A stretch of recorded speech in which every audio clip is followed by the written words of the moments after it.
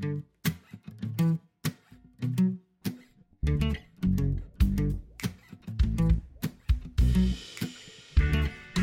everybody. I'm Michael Carisse, welcoming you to Raise the Line with Osmosis from Elsevier, an ongoing exploration about how to improve health and healthcare. We're marking a couple of firsts on today's episode. In over 420 podcasts, we've never interviewed a goddess before, and we've never had a guest who has won 75 teaching awards. That is the happy situation we face today in welcoming Dr. Linda Costanzo to the show. Dr. Costanzo has been on the faculty of Virginia Commonwealth University School of Medicine for 43 years, where she is currently Professor Emerita of Physiology and Biophysics. She earned the nickname Physiology Goddess for her trio of books, including Costanzo Physiology 7th edition, published by Elsevier, that have been translated into 13 languages, and altogether, there are more than 1 million of her books in print. In addition to her work in the classroom, she's held several administrative roles at VCU, including longtime course director of medical physiology, associate dean for preclinical medical education, and special assistant to the dean of medicine.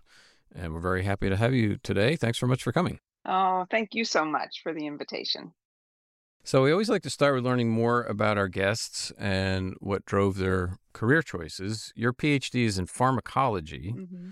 And you did postdoctoral work in physiology. So what drew you to those fields? Good luck, random chance.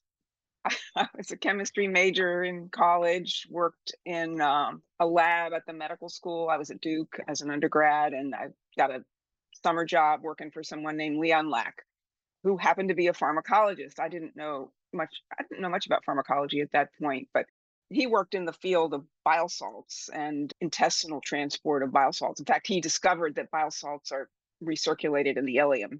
So I didn't have much of a context for how important that was at the time.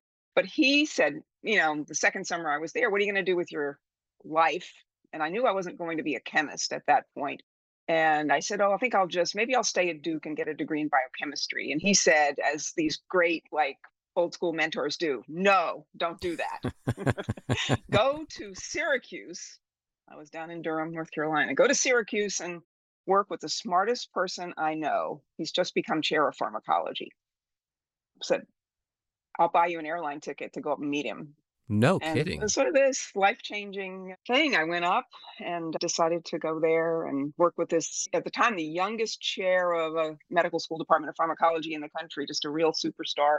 And he was really a physiologist. Ike Weiner was my mentor, and he was a chair of pharmacology, but really his research was really kind of physiologic. And from there, doing renal physiology with him, knew I wanted to do single nephron, this techniques in physiology, and that meant going for my postdoc to one of the big labs, and I ended up at Cornell that was doing single nephron work and learning those techniques. And that happened to be a department of physiology. And so I just stayed in physiology. So it's kind of just an ordinary story in a way, serendipity, an amazing mentor who did sort of a life-changing airline ticket, Why do you think he knew that would be a good fit for you? Oh, I don't know. Good question. I should have asked him while I could. I did write back and thank him. Yeah. Well, we hear so much in these interviews about the importance of mentors and then sort of paying it back. Have you done that in your career? That's such a great question. And I think about that a lot. I was one of the luckiest people. When I said luck, I really meant it, because I was one of the luckiest people in terms of my mentors. I mean, Leon Lack was one kind of mentor at a very early stage, primitive stage for me. Ike Weiner was a brilliant graduate advisor. As a graduate student, I had to wait in line to get into his office. Wow. Because everyone in the medical school wanted a piece of his time to talk about their projects. He actually became dean of that medical school and then dean of another medical school. And then I went to Cornell and worked with Eric Windhager, who was a totally different kind of mentor, much sterner, but underneath that sternness was a very, very kind person. So I had three great mentors who if I can emulate, for your, answering your question, I think that kind of sets the stage for kind of modeling the mentor that I hoped I could become. And it's a big part of my work is just working with students one-on-one. Yeah, right. You're certainly in a position to do that. So you find yourself in a research lab, and at some point down the road, you have to make a choice about Mm-hmm. getting into medical education at VCU. So, and you describe that in an essay called Am I Bored Yet?, which is a great title. You sort of have to read that.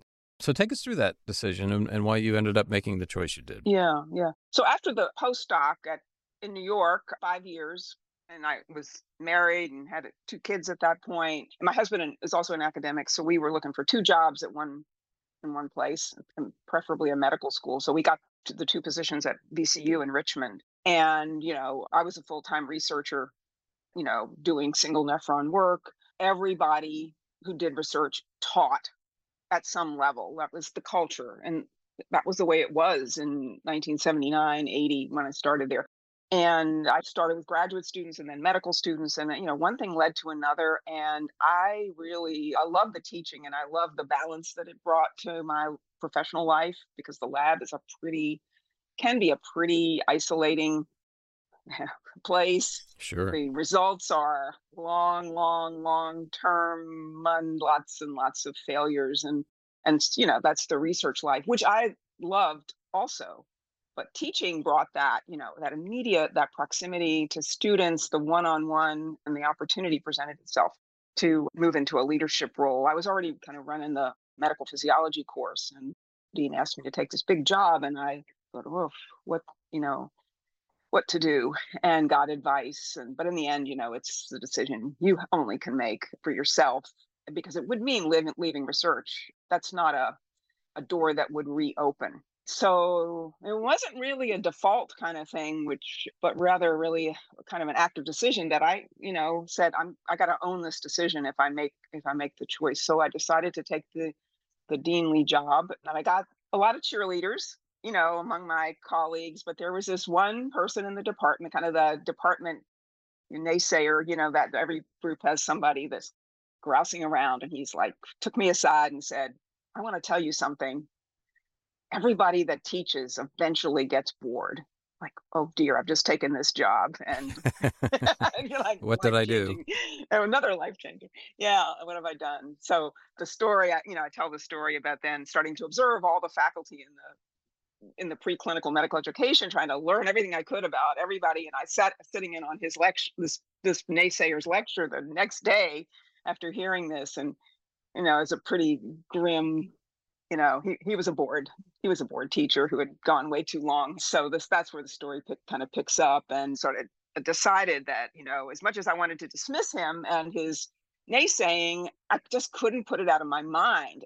And I kind of saw his example, and I thought, oh my gosh, is this going to be me? So I started these boredom checks. Check in. Are you bored yet? So that's the title. And so initially I set up really easy tests, and it's like low hanging fruit kind of thing. And I was like, okay, not bored yet, and tell a few stories about different scenarios. And then I sort of recognized that, you are making this way too easy on yourself, and you need to go dig deeper. And where I dug was in areas where I just felt very comfortable. I was like, teaching has become very comfortable now. It used to be very hard, and I used to worry about it, but now I'm not so worried about teaching some of these topics. And when I dug there, that's where I found it. I said, comfort. That's where complacency, lives also. And complacency is like, that's the next step, right before, you start thinking, good enough, that'll do. And there were certain topics that it wasn't everything, of course. It was just a few things where I was like, it's such a dry topic. It's good enough. So I decided if I was going to have a long career in medical education, which it looked like I was going to, I better do something about this. And I sort of concocted as a scheme. I was like, that was just for me, just to get that edge back, that fear of falling short, I would call it, where I would challenge myself in ways that I had nothing to do with anything I did, directly in the classroom. I would just did it to keep myself really humble. It's like, you got, take this really hard case, see if you can dissect it and figure it out. And so that was kind of the story. You sort of created some discomfort for yourself, I think. To create the discomfort. which had been there in the early years. And I suspect that any career, especially a long career, this is something that we're all kind of potentially susceptible to. Is just where that point where comfort becomes complacency and even boredom. And then you're not bringing the joy to the students that, is so part of your whole teaching philosophy. Hmm. Well, on that for a second, because I do want to ask you about additional essays, but you really seem to have a knack for teaching. I was reading about, well, some of the examples you were giving. You seem to be creative. You really seem to connect with the students. Where did all of that come from? Was that just kind of a gift, or how did you learn how to teach? It wasn't from teaching workshops sort of at the beginning. I was like, but have their place and they're handy, the little technique oriented kind of things. I mean, this is, I think, from seeing my mentors and going back to that, other examples, and they would not be the kind of examples you would necessarily, pick up on or talk about. But, they kinds of things I've always remembered.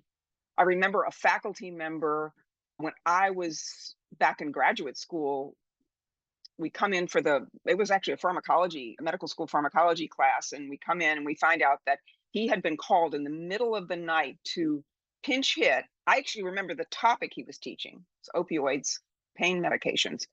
He had been called in the middle of the night to pinch hit for someone who had become ill, who was supposed to come in and guest lecture. And he got up at 2:00 in the morning. We learned, the students learned these things, and came in and gave the most brilliant lecture. That kind of memory, that it just, for whatever reason, it's so connected with me, and it sort of sets the whole philosophy of our, I don't know, that obligation to the students, the obligation to excellence, the no whining, I don't know, a whole bunch of things that are, so you asked the question, and that's what I thought of. So I understand you're going to write some more essays about medical education. Can you give us a preview of some of the topics you'll be covering, and what inspired you to start writing these sorts of things? Yeah. So I've actually published a few. The board is the fourth one, and then I have some others that are cooking, in various stages. And really, it kind of goes back to something we were talking about a bit earlier. That developing that next cohort of new teachers, and I see the need. People like me are not gonna, we're not gonna be around forever, and to really encourage and excite young faculty who wish to teach, have that love of the connection with the students, to really support them in what is going to be, their personal journey, but it's going to be a long process. It is a long process to really develop into the great teacher that they aspire to be. And I thought, doing something in writing is it's so, it's accessible at any time. And to write, these are personal essays, so they really take kind of a little vignette, a little, a single memory, let's say, and, really discuss kind of the between the lines, I think, aspects of medical school teaching, not the formulaic workshop, here's how you do it, but the kind of things that we all encounter in our personal journeys and common points of crisis. I sometimes think about, where you're teaching, you might give it up. I decided to start, and I wrote,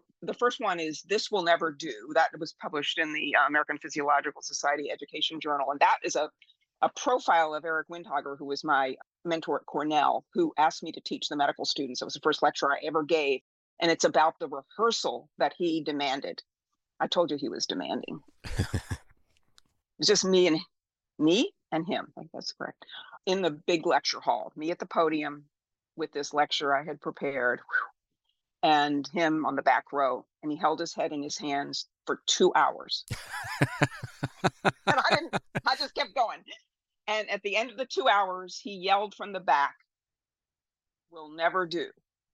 This will never do. Wow. Yes. Wow, that must have been a tough moment.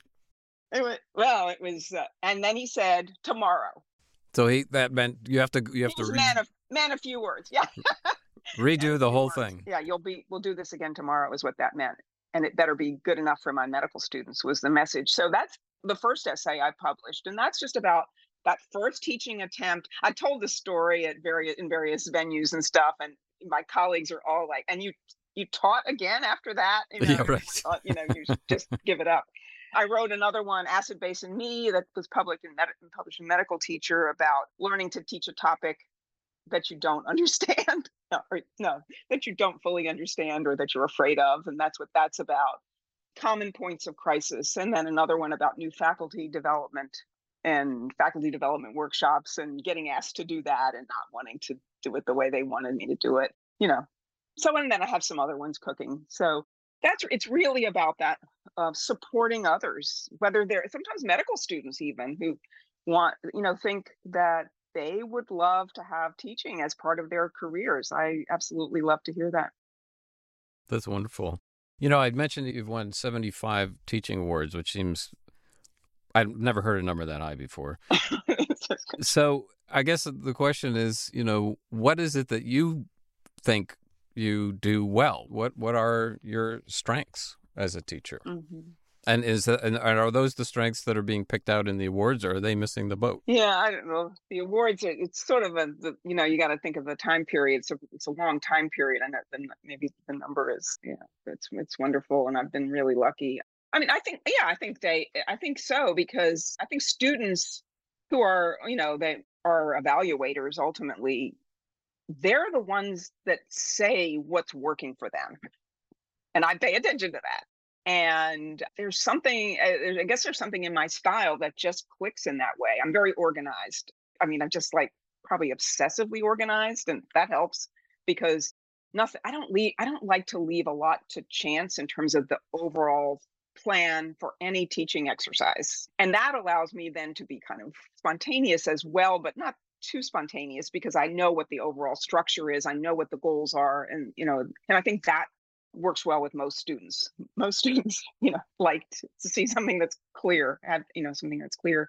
And then it really is so much about the personal connection with students and just enjoying that, welcoming more of it.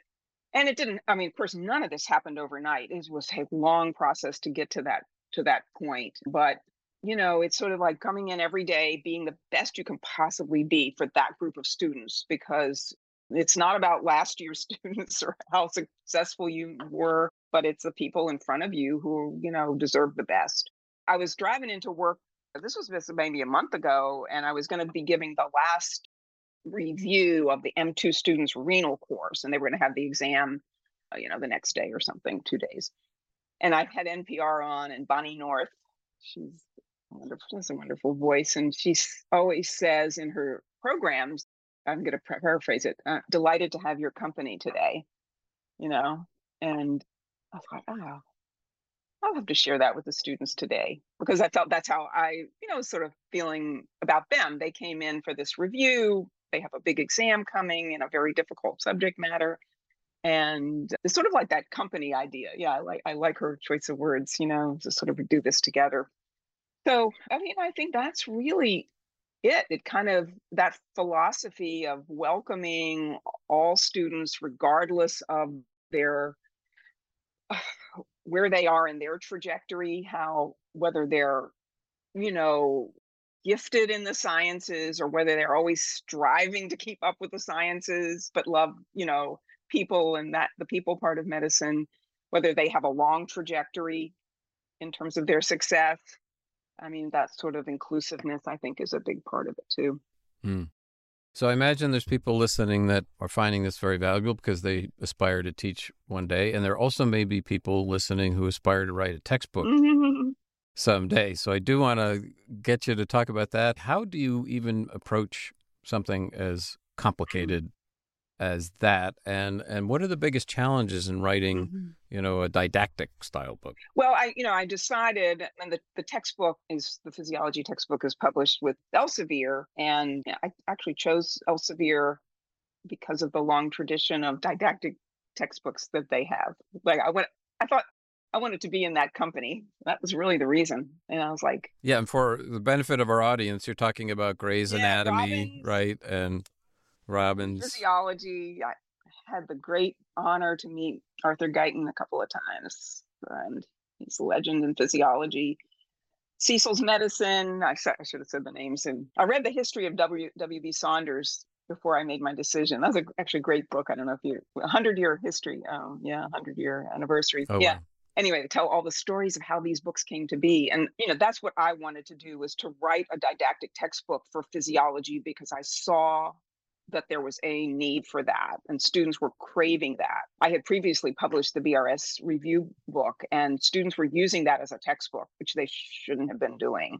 I mean, it's fine as an adjunct, to their classes for a review, but not for primary learning. I didn't think, and so I said, oh, there's a need for this. So, it's really the philosophy, is it is written to students and for students. It's not written to impress my colleagues with any, research level physiologic knowledge. I think the tension, just to answer your question, is between keeping that accessibility for students, because that is who it's for, and still maintaining the integrity of the science and riding that line. So I think that probably is the greatest challenge. And then the other, I think, is just maintaining my philosophy and voice, which is to make it as accessible as possible, to make it as fun as possible. Fun is a big part of the whole teaching philosophy. But it's also not a word that people associate with textbooks. No, probably not. Yeah, but it should be. And I'm actually working on going to be starting the next edition, and I'm going to even make it more fun, because I just decided, why not? I think it's fun already, but it could, physiology, I mean, it's really the best subject. How does everything work? That's basically in the body. And so, but keeping that voice, but also having my ear to the ground for feedback on what's working, what's not working in terms of student users, and sort of kind of that balance and tension as well. And so this would be the 8th edition you're working on? Yeah. So that's pretty uncommon. So what do you attribute the success of the book to, and are you surprised? I mean, you're, as I said, at 1 million copies in print of all of your books. That's an amazing achievement. I would have never, I had no idea. I had no idea, not really, except that I was pretty sure there was a need for a book like this. But whether I could be successful, I mean, I didn't imagine it. It feels like it's somebody else, but I just don't have that image of myself. So anyway, I think why it's lasted, I'm gathering, because this is what I hear, is that physiology is so difficult, and it is, at the level that medical students need to know physiology, it is so complex, and there are difficult concepts, and they need as much help as possible in making those connections and the stepwise kind of thinking. And that's the same thing I do. It's really what I do with my teaching, is kind of this stepwise thinking approach. And so I just brought that to a textbook. The challenge for me was to learn all the areas of physiology that I didn't know at that level yet. I had to teach myself. Goodness. And as I taught myself, I sort of saw how I could, teach others. I certainly had the background to figure it out, but I mean, I had to really tackle everything, kind of almost everything that way. My goodness, what a ton of work. So we only have a couple minutes left. We always like to have our guests provide some advice to the students and early career professionals in our audience about how to approach their careers. You're around students all the time. What's your go-to advice? Mm-hmm. Well, I think about my own students, because that, they're my group, my people. Those are the people I know the best. And whenever I have the chance, I always encourage them to stay curious, to not be afraid to be fascinated by what they're learning. And because I see, the grueling preclinical medical education, it is it's a slog. And then there's step one, the reality of step one, and that incredible focus on all that, on surviving it and on passing step one. But what I would say to them when I have a chance is that is going to be behind you in the rearview mirror before you know it. And everything else lies ahead. And that's going to be up to you, to your own drive and curiosity to keep learning. So that is my true advice. Yeah, and there's no shortage of things to learn in healthcare, because it's changing every single day. Yeah. Well, listen, Dr. Costanzo, this has really been a lot of fun. I can say that. Podcast should be fun, too, and super interesting, and we really appreciate your time today. Well, thank you so much. I thoroughly enjoyed it. Have a wonderful day. You too. I'm Michael Carisse. Thanks for checking out today's show, and remember to do your part to raise the line and strengthen the healthcare system. We're all in this together.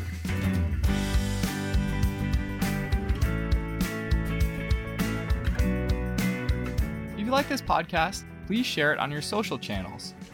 You can also subscribe to the series and check out all of our episodes at osmosis.org/raisethelines podcast.